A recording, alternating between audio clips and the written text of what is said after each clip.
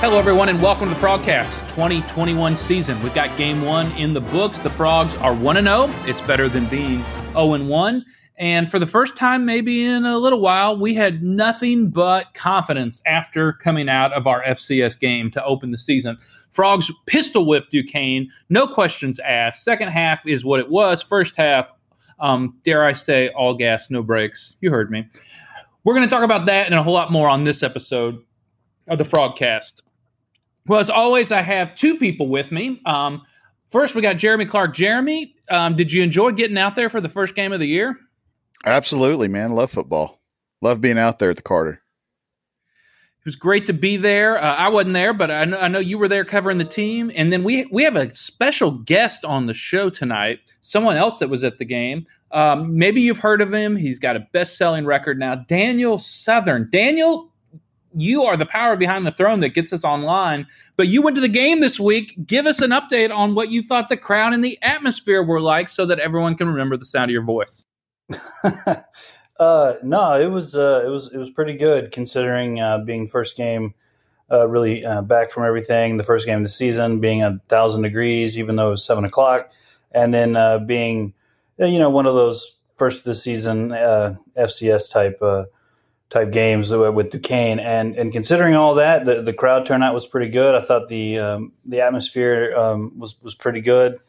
Everything felt pretty normal, and it was good to be back. I think we'll do even better this coming week with Cal. Well, we're going to get to that here at the end of the show, but let's take a glance back. Jeremy, let me start with this question. I don't know if you know this, but people online are kind of picky and have a lot of strong opinions about things they may not always be informed about. I'm not sure if you're aware of that, but the easiest thing to do is complain about, oh my gosh, we have to play Duquesne. It's not a marquee name. My hunch is 30% of our student body couldn't find Duquesne on a map. People complained, oh, we're playing this game. Why do we have to play this game? It's going to be hot. I'm not going to go.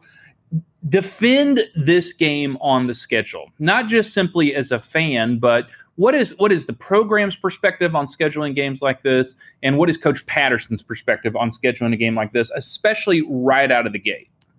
I think the game being right out of the gate is the most important. I don't think you would like to see this game being the third or fourth game on the schedule, but they like these opponents just because it gives a chance. They know there's going to be an opportunity for a lot of players to get playing time. And being Duquesne, it couldn't have came at a better time with a few guys out like Noah Daniels and Kyrie Coleman, Wes Harris, Noah Daniels. Those guys just not being able to play helps when you're not opening up the season against a team like Iowa State like they had to last year. So I think fan perspective for the most part, I mean, they should be used to these type of games. TCU's always opened up the season pretty much with the FCS opponent. I think with Duquesne, it just became a part, like you said earlier. People probably had to get out their phone, look up Duquesne. Where the heck is Duquesne? What the heck is this program? What level of competition do they play? It's not a name that we in Texas really know about. People in the Northeast know a lot more about them, but I think if this game was more like if you played a Stephen F. Austin or a Grambling or a Southern, we wouldn't be talking as much about the opponent. I mean, they're the same type of opponents. It's just a program that, quite honestly, we didn't know a whole lot about. And I think that's kind of where you get some of the frustrations and whatnot. But it's good to have these type of games early in the year because they went out and did exactly what they were supposed to do. No big injuries happened during the game, and you'll get a better level of competition this week with Cal coming into town. One of the interesting pieces of scheduling this game is do you think it's Coach Patterson's perspective that, it seems as if they've scheduled historic black colleges and universities. A lot of these games will underwrite the entire athletic budget for a FCS program where it's between $500,000 and $1 million, depending on some of the costs and travel and that kind of stuff. But I'm thinking, Pine Bluff, Grambling, Jackson State, Southern. Southern that are often on the schedule, and I think it's a lot of fun. Obviously they tend to travel a little bit better than probably Duquesne did, and obviously there's a lot of energy from the players, and those are proud programs, as well as I hate to throw this in as if it's the only thing, but the band is awesome. So do you know why they have leaned that way historically? I think it's just more geographically. Those schools are close in proximity.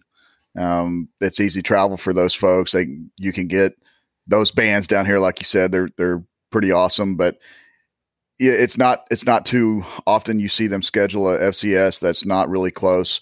South Dakota State's really that was really I like that game because South Dakota State's a really good program, and we knew they had a lot coming in. But geographically speaking, they're not really close. But overall, it's just teams that they can pretty much hop on a bus and ride down to Fort Worth. I think Duquesne, I believe TCU paid them somewhere between $350,000-$400,000 to play this game.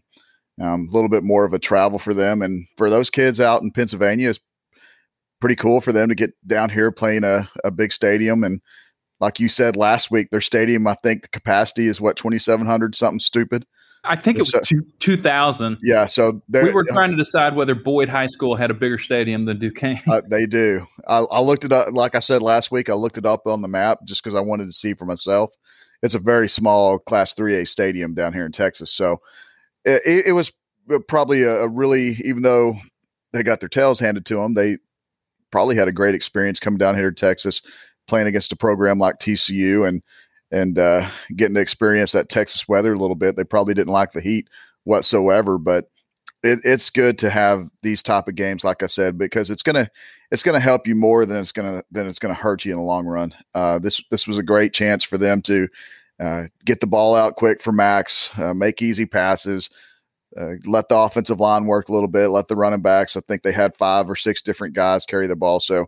These type of games are a must. I know for fan perspective and media, we'd love to see them line up against an Ohio State or LSU like they did a few years ago. But these games are important, and I think they're going to continue to keep doing that. I think that's what Gary wants. Gary likes these type of opponents because it's basically, he'll never say it, but it's like another scrimmage for them. They're going to have an opportunity to get their third and fourth teamers in there, let them get some college experience and see how they react playing in front of 35, 40,000 fans. Cause it's a lot different when they're just practicing and all they have to worry about is the coaches yelling at them. But now if they make a mistake in front of that many people, then they're going to be a little bit more embarrassed about it. And they got to see how they're going to respond in that situation. So I will never argue them opening the season with the FCS opponent for as long as I covered the team. This is where we have to remember what college football does not have that the NFL has, that high school football has, which is either formal preseason games or formal scrimmages or jamborees.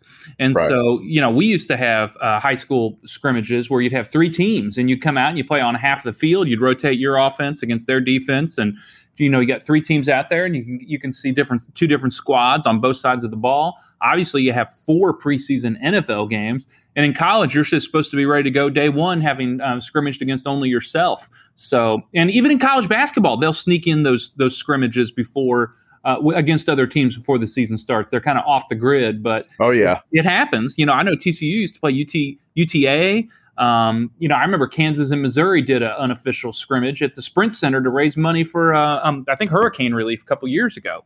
So those things happen. It doesn't happen in college football. And for Patterson, he takes it as a way to have a preseason game, and I can't really argue with it. And it's not just TCU. A lot of these teams do it. I mean, if you look at the schedule, next week, this coming week, Baylor, I think, is playing Texas Southern. Oklahoma's got Western Carolina. I think, Texas Tech, who are they playing? I think they're playing an FCS program as well. But you're always going to have these type of games. And even the SEC schedules these type of games. They just do it in the middle of the season. So it's not like TCU's the only program out there that's scheduling weaker opponents. It was good to see Nebraska get back on track against the mighty powerhouse of Fordham. Yeah, no kidding. Yeah. It's just, West Virginia's got Long Island. I'm looking at the schedule now. So, I mean, Texas, if you look at it, they're really the only ones. They've got a pretty tough non-conference. They had Louisiana last week, and they got Arkansas this week. So, but then they have Rice. I mean, so it's not FCS, but although Rice put up a better fight against Arkansas than the final score pointed out. Right. All right. Well, let's move on. There's a lot we could talk about inside of the game. I'm going to ask you here in a second about kind of what was your stand. What were one or two things that stood out on both sides of the ball? But let's talk about how the game got shortened. You mentioned that the Texas Heat may have been something a little different, regardless of whether the sun was down or not, for some of these players from the Northeast. The second half was cut. We went from 15-minute quarters to 12-minute quarters. You're in the press box. Did you hear about that? Did Mark Cohen come and put the word out about that? Or did you just look up and 30 seconds later, there's 7 minutes left in the third quarter? No, they announced it. The referee came out on the loud mic and announced that the quarters were going to be shortened to 12 minutes. And all of us found out at the same time. So apparently the Duquesne coach had asked Coach Patterson to see if he'd be willing to shorten the quarters to 12 minutes because, number one, Duquesne, I think, had 13 yards of total offense at halftime. And number two, their players were falling out left and right. I think they had already lost 4 or 5 players which were starters in the first half. And it was just going to keep getting ugly. Now, as a TCU fan, you're wanting a race car offense. You're wanting them. They want Texas Tech scores every week if they can get it. If they can go out and score 80 points, that's what TCU fans want. That's what any fan base wants. Gary is a little bit different. He's going to try to be the nice guy.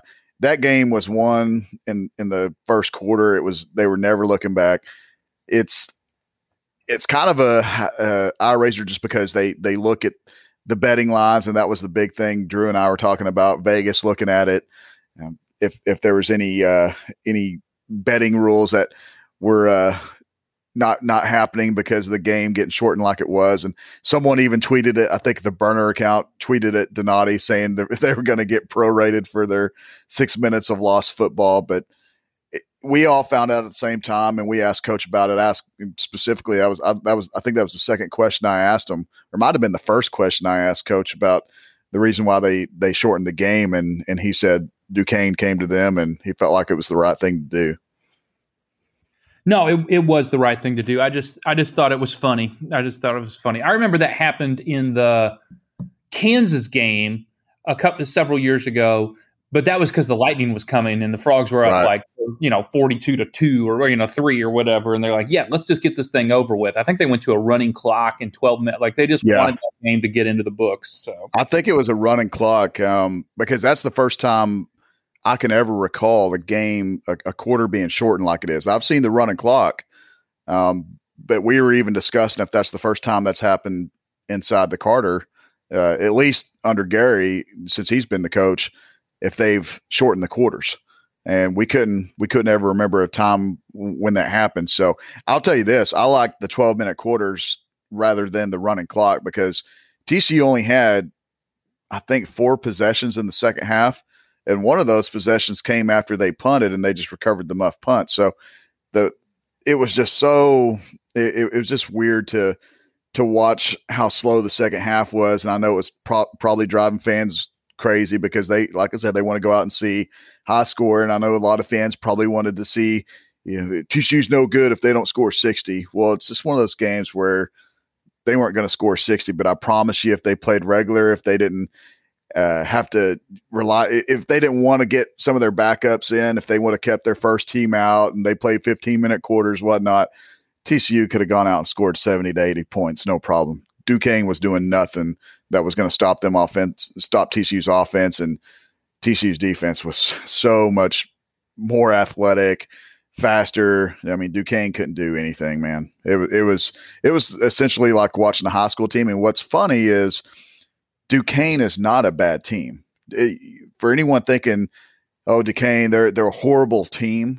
They played in their league championship last year. They're not a horrible team. They have 15 guys that were FBS players that transferred in. So it's not like they're full of guys that didn't get scholarships out of high school. They had some good athletes, and their level of competition is certainly not TCU, but when you play teams similar to them, they have pretty good success. But I would tell you this: if they lined up and played a team like Grambling or Southern or even Jackson State, I think Duquesne would be every bit of as good as them, and maybe even win 2 or 3 of those games. No, I think you're right, and I think to belittle Duquesne is just shows that you haven't done your research. That's a solid football team. Well, let's take a look at both sides of the ball. Obviously everybody wants to talk about Max and talk about the defense and all that, but you can answer this question any way you want, but I hope one of your answers is a little off the radar. All right. But give me 2 standouts on offense or even trends. What are 2 things you saw on the offensive side of the ball, or maybe one player and one trend that you think is a positive sign going forward this week against the Cal Bears? I like the way they got Savion Williams involved early on, and it's a little pass, but I really like the way Max was able to get the ball out. When he was throwing those hitches to Savion and Quentin, the ball was right on the money. They were accurate. The receivers didn't have to jump. They didn't have to do anything. But getting the ball to Savion Williams was pretty nice to see. I think he had 2 catches on the first drive. Second guy, that's a tough one. I did like the way they got J.D. Spillman involved.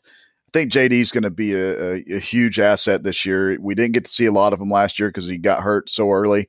But if he could stay healthy, TCU's going to figure out a way to get him the ball. And, man, he just makes plays. He makes people miss. And the 2 catches that he had, he probably avoided 5 or 6 tackles on both those plays combined. I mean, he's just electric with the football. And if they could just figure out ways continually each game to get him the ball, I think he's just going to be a tremendous asset for the offense. And you add Tay Barber. Blair Conrad's another guy. Blair Conrad had a couple nice catches. There's the receivers. We talked about it. We talked about in the offseason how they're more athletic. They have just great speed. They're tall. But the one thing I will say about what was impressive on Saturday is the fact that they didn't drop the ball. They didn't drop any passes. And I think the only knock I would say about any of the receivers was probably that deep pass that Max attempted to hit Savion on the home sideline on the first drive of the game. Everyone's saying Max overthrew the ball, but if you go back and watch, I don't think Savion, he was slow in the beginning of his route, and something looked different about that. It didn't look like he was running all the way. Yeah, I was a little critical of Max. So my concern wasn't that one with Savion on the home sideline, because I agree. I thought Savion didn't run the route the way he should. I think it was that first drive where, Quentin Johnston, he overthrew him. The pass was out of bounds. Right. I thought, oh man, that was 6 if he just puts it in there like he did a couple times last year, obviously in the last third of the season to Quentin Johnston. So that was the one that kind of threw me off. But hey, that's why you have the preseason game, to work those things out under pressure. So, well, let's flip to the other side of the ball. What are 1 or 2 takeaways of people or trends that you felt good about that the Frogs can project forward against Cal on the defensive side? Speed, man. They're so fast on defense. It was getting pretty comical every time I saw their running back was pretty big. He's 6'3", 230 pounds. He's a pretty big kid. And he kept trying to run sideways on them. And it was just funny because you're not outrunning that defense to the sideline. I don't care how fast you think you are. You're just not outrunning them. And a couple guys, D. Hunters, Jamoy Hodge, Bud Clark. Bud Clark, that's a guy I'll mention because we talked about him. Gary talked a little bit about him in fall camp and spring camp. One thing I love about Bud Clark, and I'm sure a lot of guys will agree when they hear this, and guys that watch the game, Bud Clark just looks like he's having a hell of a time out there. You talk about a guy that just looks like he's just so happy to be out there on the field, and he's making plays. There was one play where they tried to run to the outside. It was toward Duquesne's sideline, and Bud Clark just came like he got shot out of a cannon, just sprinting up to the line, and they got him for like a 3-yard gain, but Bud Clark came from virtually nowhere and just got the guy out of bounds. It was a great play. And you see later on, Hodges Tomlinson gets that interception. I think Bud Clark was celebrating more than Travius was. So it was pretty refreshing to see him out there because it's such a big shoe to fill with Merritt gone. So you got to have good play at free safety. I will say he was a little late on one of the plays in the second half where they caught a deep ball. And I still think that pass was a questionable catch because they didn't review it. I thought they were going to review it. I even asked Coach, did you almost challenge it?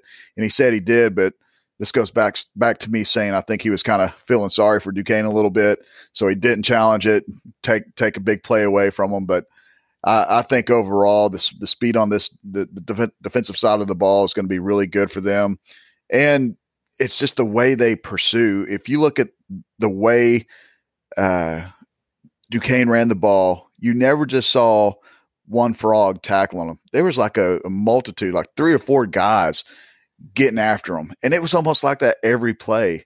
It was just the way they all pursue the ball and just the speed and athleticism. And keep an eye on Bud Clark, man. I was really impressed with him. So here's my question. Who's going to start opposite D. Winters the bulk of this season? D. Winters obviously is going to be the anchor of the defense, but I saw a few good linebackers in there. Tell me what's your best bet? Who's going to start? Who's going to start against Cal? I still think Wyatt Harris is going to start. Now, we all watched the game, and it looked like Jamoy Hodge was having fun flying around out there, but it's against a lesser opponent, FCS opponent.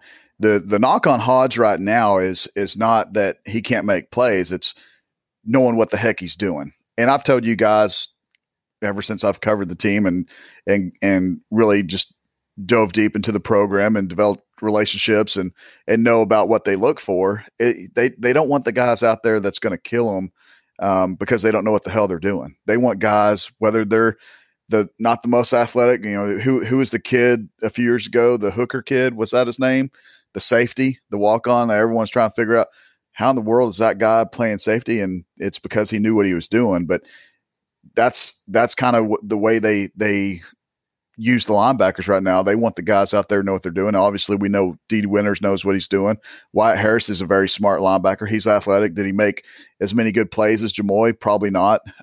He doesn't fit the bill of a 6'3", 235-pound linebacker that flies all around the ball. But at the same time, you've got to be able to know what you're doing. Now, if he goes out this week in practice and has a great practice and they look back at the film and say, man, he played great against Duquesne, let's go ahead and start him, that wouldn't surprise me either. But right now, until Wyatt does something to where they're not excited to see what he's doing. Let's remember, Duquesne only had 13 yards of offense in the first half, and Jamoy Hodge played mostly in the second half. So Wyatt Harris was doing something right. Was he making as many electric plays? Probably not, but it's going to be a battle that I continue to see, that we'll continue to see week in and week out. Who's going to start at that spot? And I think against Cal, it's still going to be Wyatt Harris, but it wouldn't surprise me if we keep seeing them kind of rotate in and out as often as they did against Duquesne. To go back to my prediction about who was going to be the defensive MVP, I said Trey Hodges-Tomlinson, not because of the numbers he put up, but because they couldn't put up numbers on him. When he had that interception, this is the player that was either the number 1 or the number 2 ranked corner coming into the season. And that was his first career interception. Yep. That's because people just don't throw at him. Which was surprising because they threw at him. I think they didn't throw very many passes, but I think a majority of them went toward him. And he did get lucky one time. I don't know. I can't remember what happened, but I remember saying something to Drew, man, that guy was way behind Travius on that play. And I think they ended up hitting the quarterback right when he was getting ready to throw it, and it was the pass was off. But I'll guarantee you, I haven't watched the replay of the game, but I'll guarantee you they said something about that in the live game because the kid was behind Travius pretty good. So he wasn't perfect by any means, but I was just as surprised as you that was his first interception of his career. Oh yeah, they talked about it on the game. I mean, on TV. I was watching that. So. All right. Well, let's go ahead and just glance forward real quick here to the game against Cal, and then we're going to look around the rest of the Big 12 and a few other updates that may be coming to the Big 12 this week, and then bring glance around the rest of the college football landscape. The Frogs are hosting the Cal Golden Bears. Of course, the last time these two teams met up was the 2018 Cheez-It Bowl, which is the number one rated bowl game of all time. Number two is Texas USC in the Rose Bowl. I don't know if you get the Longhorn Network, but I promise you it's currently playing right now. But if we had a Horned Frog Network, it would always be playing the Cheez-It Bowl against Cal. So obviously, this is going to be an interesting game. Cal, like most of the Pac-12, lost this weekend, lost to a non-Power 5 team. They got beat by Nevada 22-17. Cal jumped out to a 14-point lead, and then Nevada came back and took control and never relented. They never let it go. So, Jay Norvell's the head coach out there at Nevada now, and it's in, I believe, oh man, I'm not going to Google mid-show. I believe Hal Mummy's son is the offensive coordinator there, Matt Mummy, who, of course, invented the air raid and who I tackled in high school football for what it's worth. I did. I tackled him. Leach and Mummy and Holgerson were 45 miles north of me in high school at Iowa Wesleyan. So, little brush with greatness that they got to experience. I did not know that. I know. So what are your thoughts on the Cal game, Jeremy? I know that there's just not a ton that we can take away from this one game, not just like there's not a ton we can take away from Duquesne. Nevada's a good team. Cal is well coached. It's going to be a pretty salty game. Do you think this is going to look a lot like the Cheez-It Bowl, or do you think we can actually get a little more polished college football? If this looks like the Cheez-It Bowl, God help us all. It should not look anything like that. Number one, you don't have a fourth-string quarterback making a start. You don't have a quarterback that's the backup, basically with one healthy foot. You will see good defense. I will say that. That'll be the similarity in this game.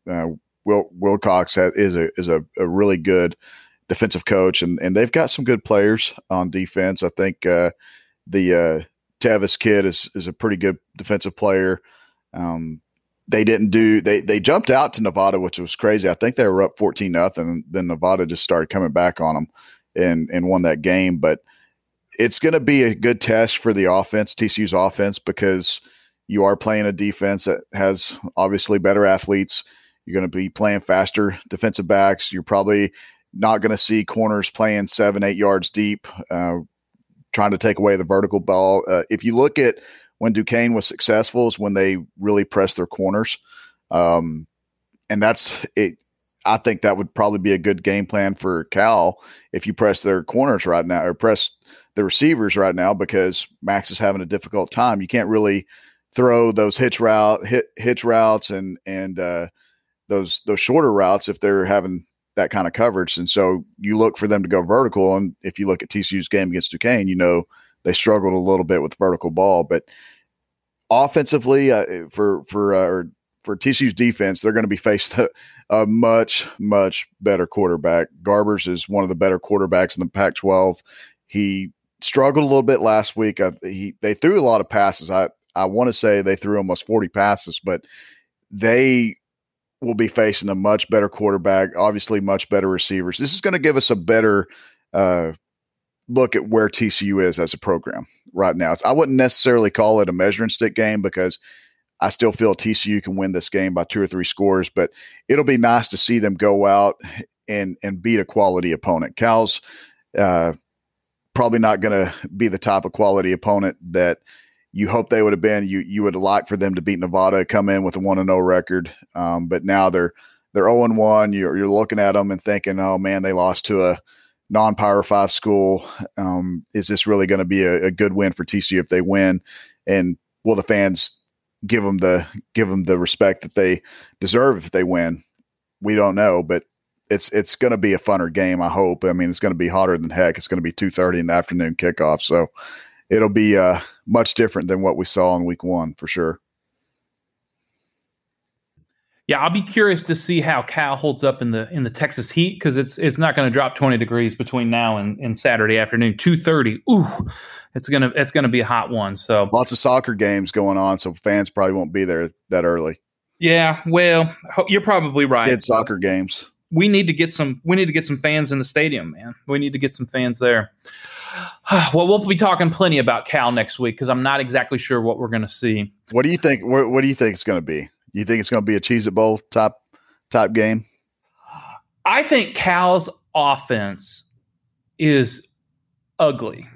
I mean, I think our defense is strong. I think their offense is ugly. I know Cal's defense is going to be competitive, but I just don't want to regurgitate everything we've said on this show for 3 months and everything I heard on the broadcast. If TCU can't get in the end zone with the weapons that they have, they just need to stop playing football. Like, there's no reason if the Frogs don't put up 35 points every game, it's an issue. I mean, with the running backs that they have, with the multiple sets of receivers that they have, I don't see any way that TCU should be kept under 30, 35 any game this year, regardless of who they're playing. And so I don't see Cal being able to score 35 points. And I think TCU's got to be able to score 35 points at a minimum just because of the weapons that they have. Now, Cal's offense is so ugly. They're going to try to play a brand of football that's going to muddy it up and slow it down, and they'll be well coached.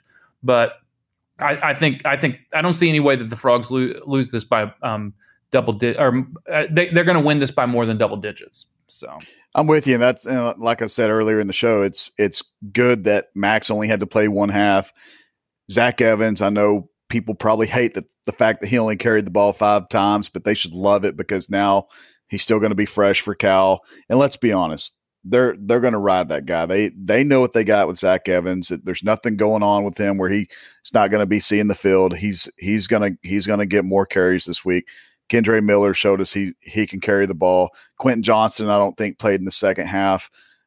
Tay Barber, I don't think played. I mean, there was a lot of great playing time for those younger guys, the guys that probably won't be seeing the field as much as they did against Duquesne. So the guys are going to be fresh for TCU, especially on offense.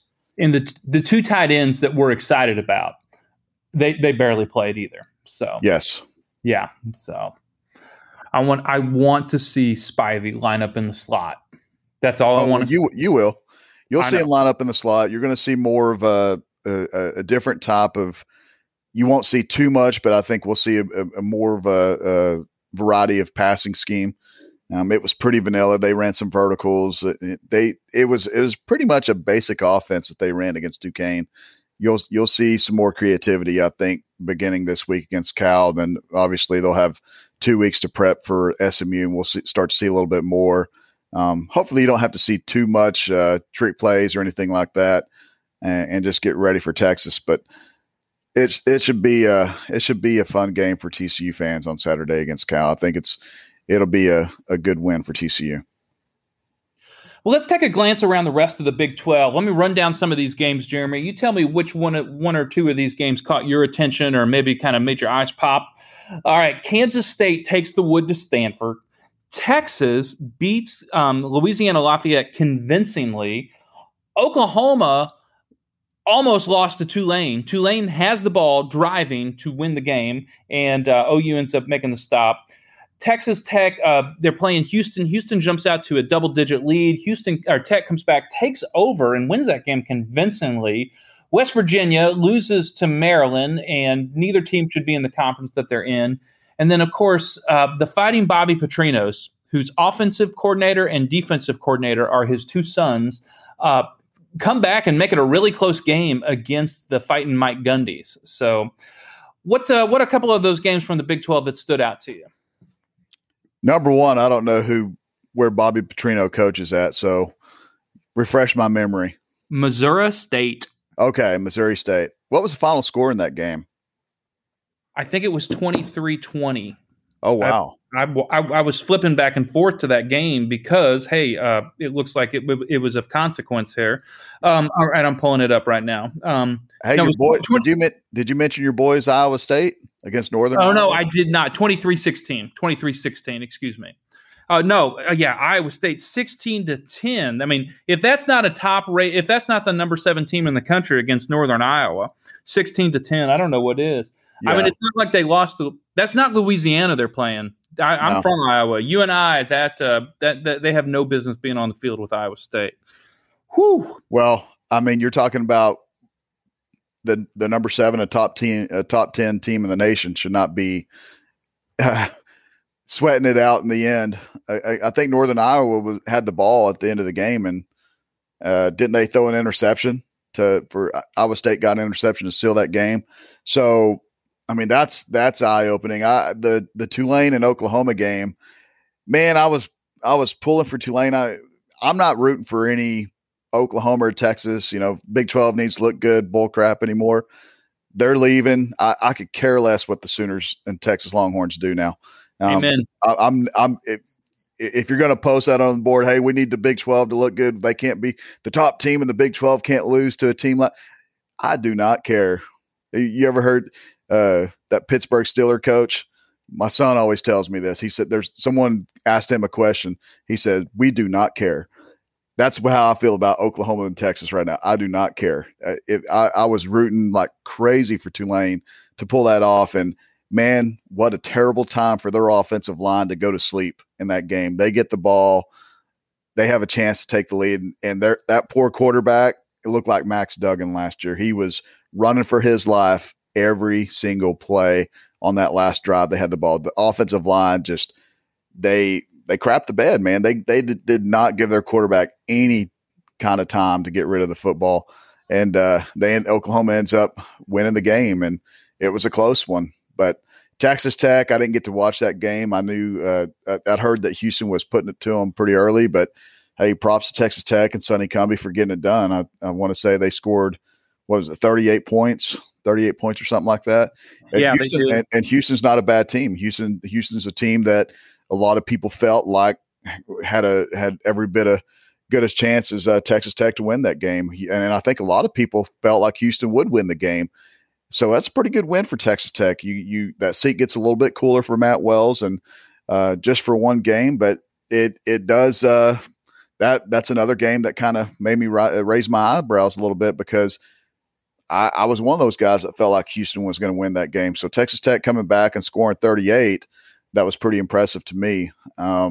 Texas beating Texas. Go ahead. Real quick here, Jeremy. Bud Elliott's a guy I listen to. He was on 24/7 for a while, and now he's on CBS Sports. He does a podcast. And all summer, when he would talk about the Big 12, he said, I am higher on Tech than anybody else in the country. I think Texas Tech is going to make a bowl. I think that they're going to have a better defense than people think. And he said Sonny Cumbie, didn't finish strong at TCU, but he knows what he's doing. And he was pretty high on Tech. So I kind of filed that in my mind. And of course, I went against it. And I don't think Tech's going to be that good this year. And they go down to Houston and they beat Houston. So yeah. Good for them. That's all I have to say. I only hate Tech in the way that you're supposed to hate a college football team. You just cheer against them and hope that they lose and all their injuries result in just missing the game and bouncing right back next week. That's all I care about for Tech. So they look solid. They looked really solid, and they looked like they got stronger as the game went on. And that was something that Tech has not had in the past. They folded as the game has gone on. They got better as the game went on. So Holgo out there running his mouth all week kind of got punched in the mouth. I'll say this. I'm a little bit more worried about that game in Lubbock. Number one, because they showed they could score some points. And Tech, Ezukama, he might be the best receiver in the Big 12. He's really, really good. And I don't know what his stat line was, but I seen a couple highlights. That the kid is a pretty big kid. He's athletic. He's fast. And I really truly think if he's not the top receiver in the Big 12, him and Marvin Mims are 1A and 1B. I really feel like, especially what he does for Texas Tech, he is just a difference maker. They don't have that guy.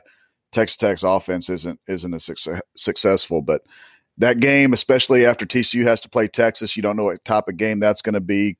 Could be a really hard fought game, emotional game, and sometimes after you come off an emotional win or loss, it no matter what, the next week you just don't play your best ball game. So that trip to Lubbock is I'm dotting it down. I'm jotting it down right now, Jeff, just to keep an eye on that one. But Texas, I watched that game. I this is gonna taste like vinegar when I say this, but Texas did look pretty good. They obviously have the athletes. I felt Hudson Card did pretty good.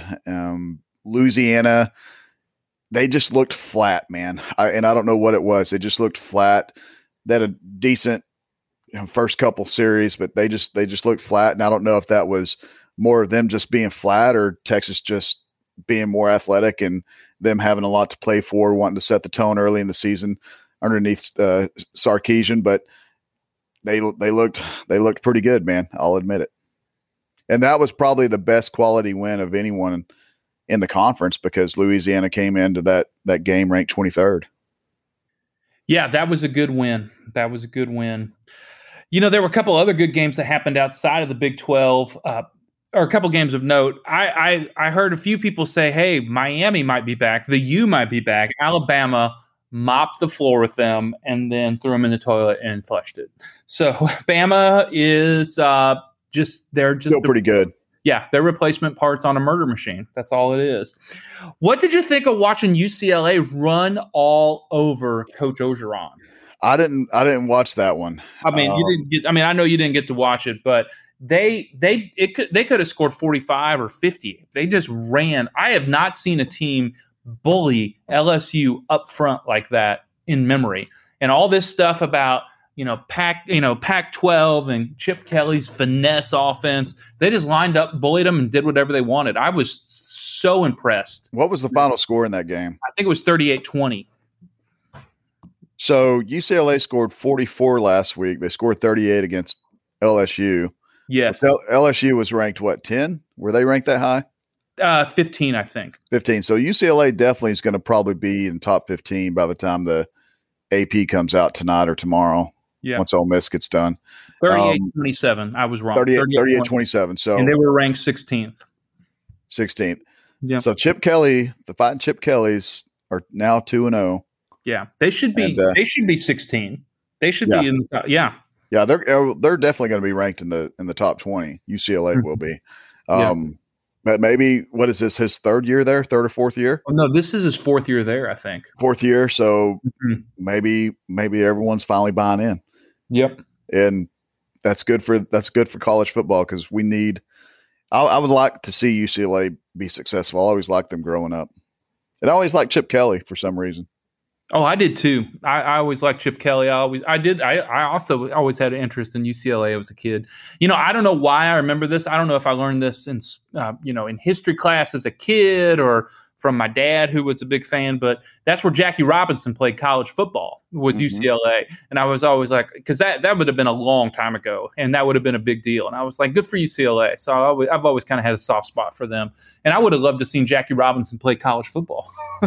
Oh, man. What a treat that would have been. That would have been. I remember when Troy Aikman was the quarterback for UCLA and Rodney Peete was USC's quarterback, and just how good those two teams were when they played. It was, you didn't want to miss it. Those two quarterbacks, I don't remember how. I was maybe 12 or 13 when those two guys played against each other, and man, I loved it. Yeah, I remember that as well. They were on the cover of Sports Illustrated, I think, Rodney Peete and Troy Aikman. So back in the day, back when we were just kids. Yep. And then we have to mention this because with all the stories of realignment and who's going to make more money and this and that, it's just a good reminder that this is a sport about young men and the work that they put into it. How were you not pulling for Mackenzie Milton last night going in against Notre Dame, playing quarterback for Florida State? They said they didn't know if he's going to be able to walk again without pain. He goes in there because the quarterback's helmet gets ripped off, and he basically put Florida State on his back and drug him into overtime in a heartbreaking loss. But, oh, my gosh, I was so glad to see Mackenzie Milton get out there. That was amazing. Yeah, that's a great story. That's what college football is all about, man. And like you said, a lot of people didn't even know if he was ever going to play football again. It's kind of like the whole Alex Smith deal, what a great comeback story that is. And Mackenzie Milton, man, you root for the kid. No matter what uniform he puts on, you just root for guys like that overcome such adversity and just have such a great drive and want to just be on the field. And, man, like I said, you just root for those type of players. Oh, yeah, absolutely root for them. And I was impressed with Florida State. I know they lost to Notre Dame, but it was, I kind of like seeing – I like Norvell. I like their head coach at Florida State. I think he's pretty solid. Do Memphis people root for Norvell? They don't hate him like they hate, say, John Calipari, who left them. What about Fuente? How do they feel about Fuente? They appreciate Fuente because he's the one that got him turned around. This was a bad program. Memphis was a terrible program. And then Fuente, he took they called it the Bobby Bowden model. You lose by a lot, then you lose by a little, then you win by a little, then you win by a lot. And so he's the one that, punched Ole Miss in the mouth a couple times when they were ranked. They liked Fuente, and then they didn't think Norvell was going to be able to keep it going, and he took him even higher. So, I think they really appreciate Norvell. They hired the offensive coordinator, Silverfield, to be the head coach. I don't know if he's going to cut the mustard here, to be honest. Not that anybody cares about Memphis football, but no, they're cool with Norvell. We care about Memphis because that's where Obina and TJ came from. I know. I'm fine. I really like that. Speaking of Fuente, did you see Virginia Tech upset North Carolina? I did. Mac Brown with a disappointing loss. That's he's waking up the echoes down in Austin, as they would say. Man, I'm just going to tell you, I don't see how any recruit could go into Virginia Tech and not commit to a program like that with that kind of home field advantage, especially in pregame where they're playing Inner Sandman. Oh my gosh. If you don't know what I'm talking about, just Google that and watch some clips of that. The best moment in college football each year is post-game Army-Navy when they go and sing their songs and support each other. Number 2 is Inner Sandman. There's nothing and number 3 is so far back from number 2, it's not even funny.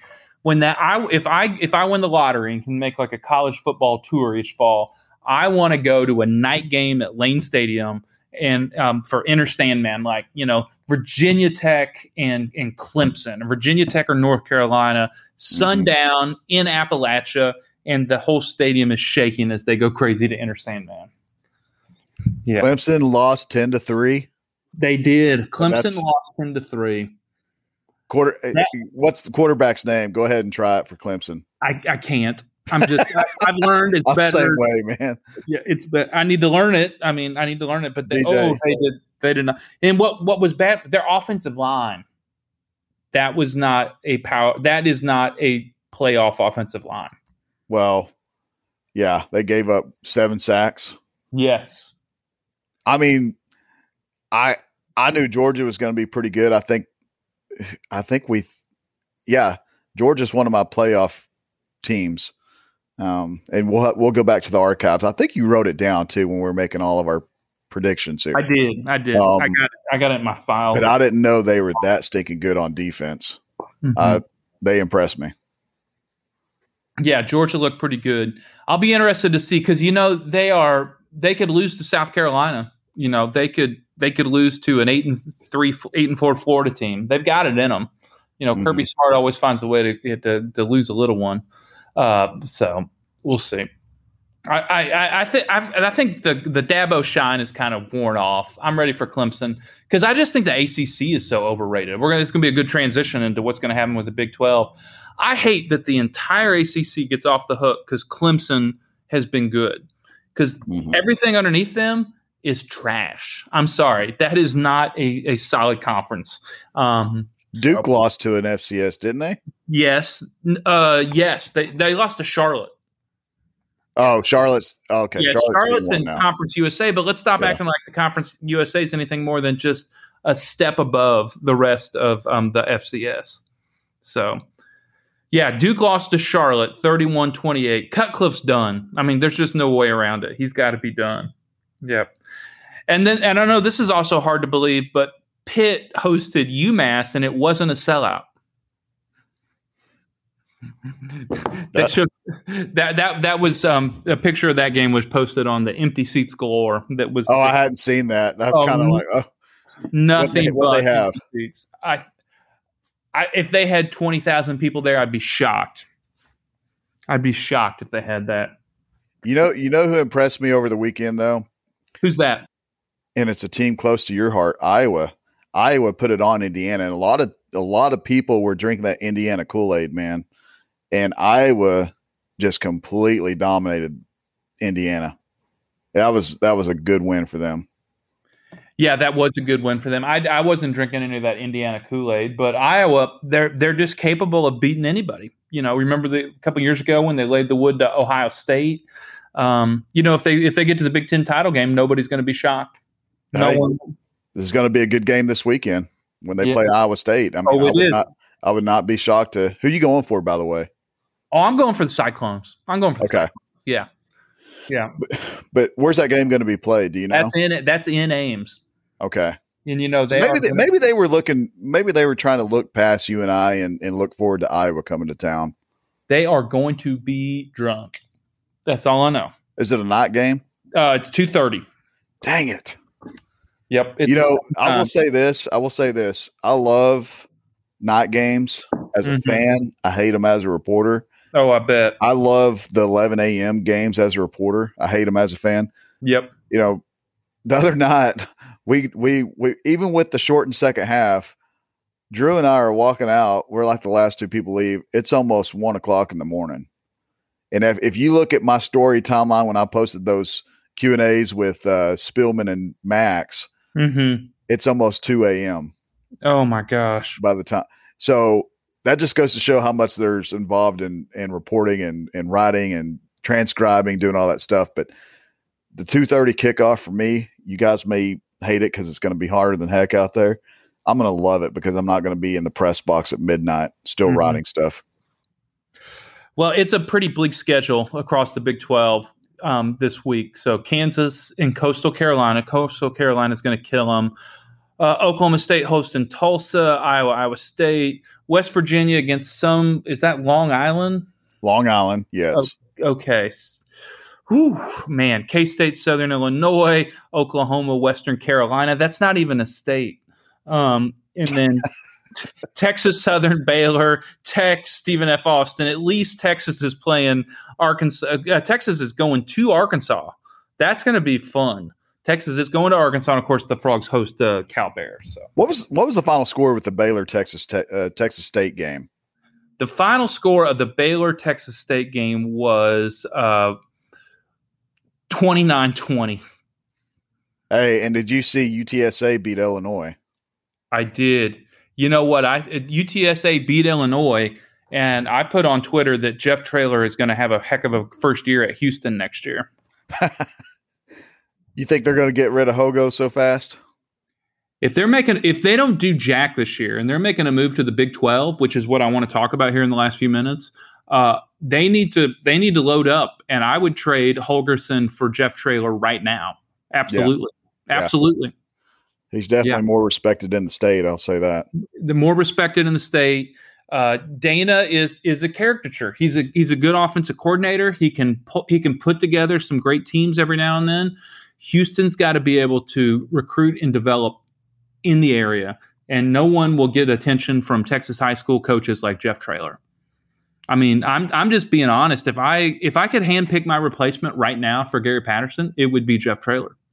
You can laugh at me. You can tell me that's not the right move or we need this. No, we need a man that can win, and we need a guy that knows Texas, and he's both those things. So, all right, well, let's get into the Big 12. It looks as if expansion is coming, Jeremy. Multiple sources have confirmed this. I don't want to pretend like I know anything, but I actually had it the night before it broke. Somebody told me this is happening, and Cincinnati and Houston are a lock, and it looks like BYU and UCF are the other two.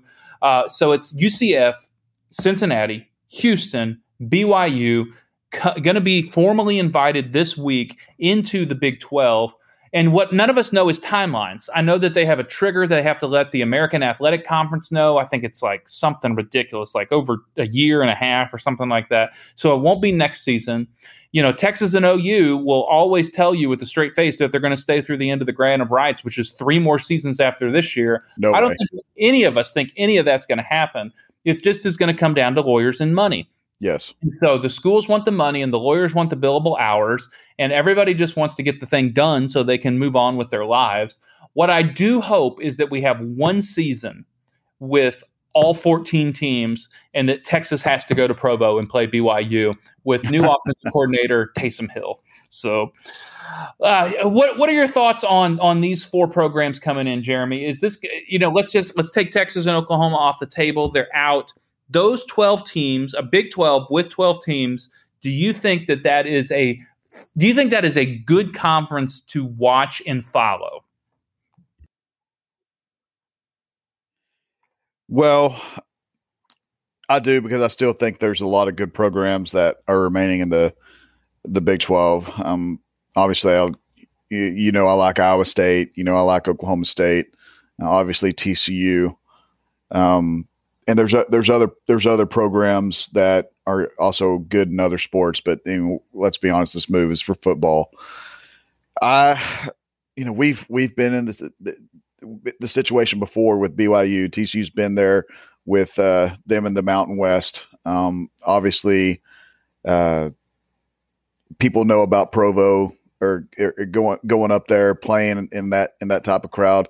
BYU has a tremendous fan base. I mean, they travel well. It'll be fun going to those games. Cincinnati reminds me a lot of TCU. Right before they got into the Big 12, they've done it's kind of like they've done everything they can at that certain level. Now it's time to move up and see what they can do against more quality opponents. I do think the American Conference does have some good teams, but they're not top to bottom. They don't have the parity that the Big 12 does. So Cincinnati will definitely, especially with their coach, Fickle. Is it Luke Fickle? Is that his name? Yes, Luke Fickle. Okay. I think he's one of the better coaches in college football. Houston, I mean, you got a big city down there and a lot of eyes. So it's another easy trip. Hop on a plane, get down to Houston in 30 minutes. It's nothing. So, and you could drive there. UCF, I think when we started talking a long time ago and expansion really started to become more prevalent in conversations, even a few years ago when the Big 12 was only 10 teams, everyone seemed to like the idea of UCF. And we know they've played good football. What year did they win national championships or buy T-shirts that said they were national champs? 2017. They won 2017. Yeah, something like that. So I think everyone kind of liked the idea of going down to Florida, having a team to play down there. Let's be honest; these conferences geographically they're crazy already. West Virginia being in the conference already, that it makes UCF and BYU and Cincinnati make sense. Houston makes even more sense just because it's closer. But the Big 12, I mean, it's all about bringing viewership, bringing more parity to the conference and bringing good programs in. And I think if you look at each of those, BYU was they were undefeated last year at one point. Before they lost to Coastal Carolina. Cincinnati had a really good team last year. A lot of people thought that they might have had the best defense in college football. Houston, they're kind of, you don't really know what they are. They do have a name coach, but like you said, who knows how long he's going to be there. And UCF, I mean, they had a great comeback the other night against Boise State, and they're one of those teams that is another team that reminds me of TCU when they're in the Mountain West. Just they get a lot of great athletes. They win some of those recruiting battles against the Florida States and Miami's down there in Florida, and they've built a quality program. They have a ton of people at their games, and I think it's going to be great for the conference for them. If you're asking me, would I've preferred TCU and Baylor and Texas Tech and Oklahoma State go to the Pac-12? I would have much rather seen that. Because my only concern right now is the Big 12 being able to stay part of the Power Five, just remain in the Power Five. Is that going to be enough, or are we going to see a whole new thing where these conferences are going to do a Power Four? It's college football to me, realignment and everything else right now. It's just a gigantic headache. I can't tell you, and you probably agree, Jeff, how many messages or texts, phone calls, emails that I've received in the past month regarding realignment and all the stuff I've heard. It's just crazy. So if they make an announcement this week, which I've heard everything's a done deal with those 4 teams coming to the conference, a lot of people are already saying it's a done deal, but it should happen this week. I will be glad because we don't have to wonder anymore what's going to happen. So that'll be a nice book to close. Here, yes, I want that book closed, and I want to get back to focusing on winning and winning on the field and putting a good product on the field. Let me give you the numbers that I like for these 4 schools and why these are the best 4 options. UCF, 71,000 students. BYU, 33,000 students. University of Houston, 46,000 students. University of Cincinnati, 44,000 students. When you take schools, let's be honest here, like TCU, like Baylor, even Tech, these are not, I mean, Tech's a pretty big school. We need all the fans, alumni, and T-shirt fans that we can get. And all 4 of those have the ability to produce that. They have large student bodies. They have a huge alumni base, and they are all in their own way in a large metro area, except for BYU. And BYU is, for better or for worse, connected to the Mormon Church, which is its own worldwide fan base. I mean, like, I've never met a Mormon that's not a BYU fan. It's like I know. They just are. I'm not knocking it. I'm not. There's nothing wrong with that. I mean, like, everybody in Chicago that's Catholic is a Notre Dame fan, even if they don't like football. It's not a terrible thing, but it's just they build followings. They build a brand, and I think the UC Bearcats, Houston, BYU, and UCF generate all those things. And I'm the highest on UCF on all of them because they've only been around since 1963, and they have over 300,000 alumni. It's crazy. It is crazy. They have 300,000 alumni, and they've only been around since 1963. So, what's crazy about the whole thing is there was people a few weeks ago talking about how the American Conference was going to, they were going to merge with the Big 12, or they were going to take a handful of the remaining 8 of the Big 12, and those teams were going to go to the American Conference. Now, I wonder what those fan bases, particularly SMU fans, are thinking right about now. I think a lot of that was coming from some of those guys, their fans. I wonder what their thoughts are now that 4 of their top programs in that conference are leaving to go to the Big 12. And SMU isn't one of them. Oh, that's just my heart goes out to all 4 of the SMU fans that I know. So I'm not taking a shot at them. I'm being honest because didn't we read a lot of that? Yes. Oh, we did. Weren't there? I mean, it's not their fault. I mean, they were reading the same thing we were, but a lot of people, and that's what I'm saying about you have so many people hearing different things. And I'm sure SMU fans, that maybe some of their boosters or their higher ups were feeding their fan base, hey, this is what we're hearing, or this is what we're being told. And man, that's why you're just skating a thin line, and relying on some of the people you trust. And, because man, I'm telling you, and this, Jeff, you get all kinds of information. And the whole Pac-12 thing, when I reported it back in the day, that was true. TCU never came out and denied that. Did you ever see anyone deny that? I mean, that's what I'm saying. No, the TCU talked to the Big 12 or the Pac-12. I mean, that's a fact. That is a fact. That's what I'm saying. Yeah. When I reported on the board and it blew up that day, and what in the heck? How is this blowing up?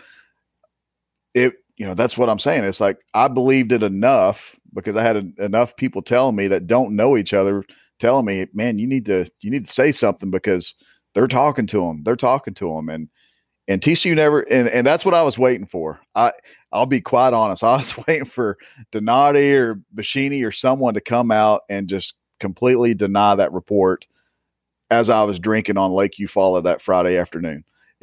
I was just waiting for that to happen, but they never did. And they even when they were in front of the Senate down in Texas, they never said anything about not talking to the Pac-12. So they never came out and denied it. But at the same time, when you're hearing that American conferences or ESPN's trying to work it out to where American Conference and the remaining 8 of the Big 12 are going to merge, or the Americans taking a few because ESPN's telling them to take these few. I mean, there's so many rumors and different things out there that people were writing about, people were saying, and I will say this, I've heard it from enough people, and you've read it too. Everyone's read the same stuff. Jeff, you have. I feel comfortable enough saying that we'll probably see something by the end of this week with those 4 teams coming in, an announcement of some sort. Yes, we will see an announcement of some sort on that. Yeah, that's going to be a done deal this week, and I think that's great because we can just get it over with. Get it over with. Yep. So I had some numbers I wrote down here about why I like these schools, and I just wanted to close with this.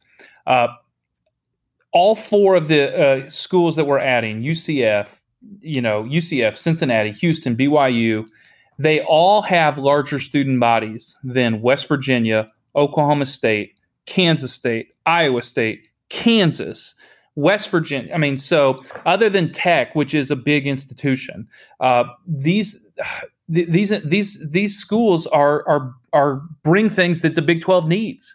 We need big populations and we need big student bodies. And even, with getting bumped up to a power conference, I think it will obviously help them. It's helped TCU. It helped Utah. I mean, like these things you can grow into this. But what you can't do is manufacture alumni. And TCU can build a brand in Fort Worth, but they don't have 300,000 living alumni. So, they bring eyeballs and they bring people. They bring potential eyeballs. Let me just be as honest as I can. They bring potential eyeballs and they bring big student bodies, and that's what the Big 12 needs right now. Of those four teams, which one would you want to go to first to see a game? My grandma grew up, or my grandma lived right outside of Cincinnati, and my uncle went there. So I actually know that Nippert Stadium is a pretty cool place, especially at night. And so I would like to go to a Cincinnati night game. I go to BYU as long as I could find the one bar in town. And that is one of the downsides.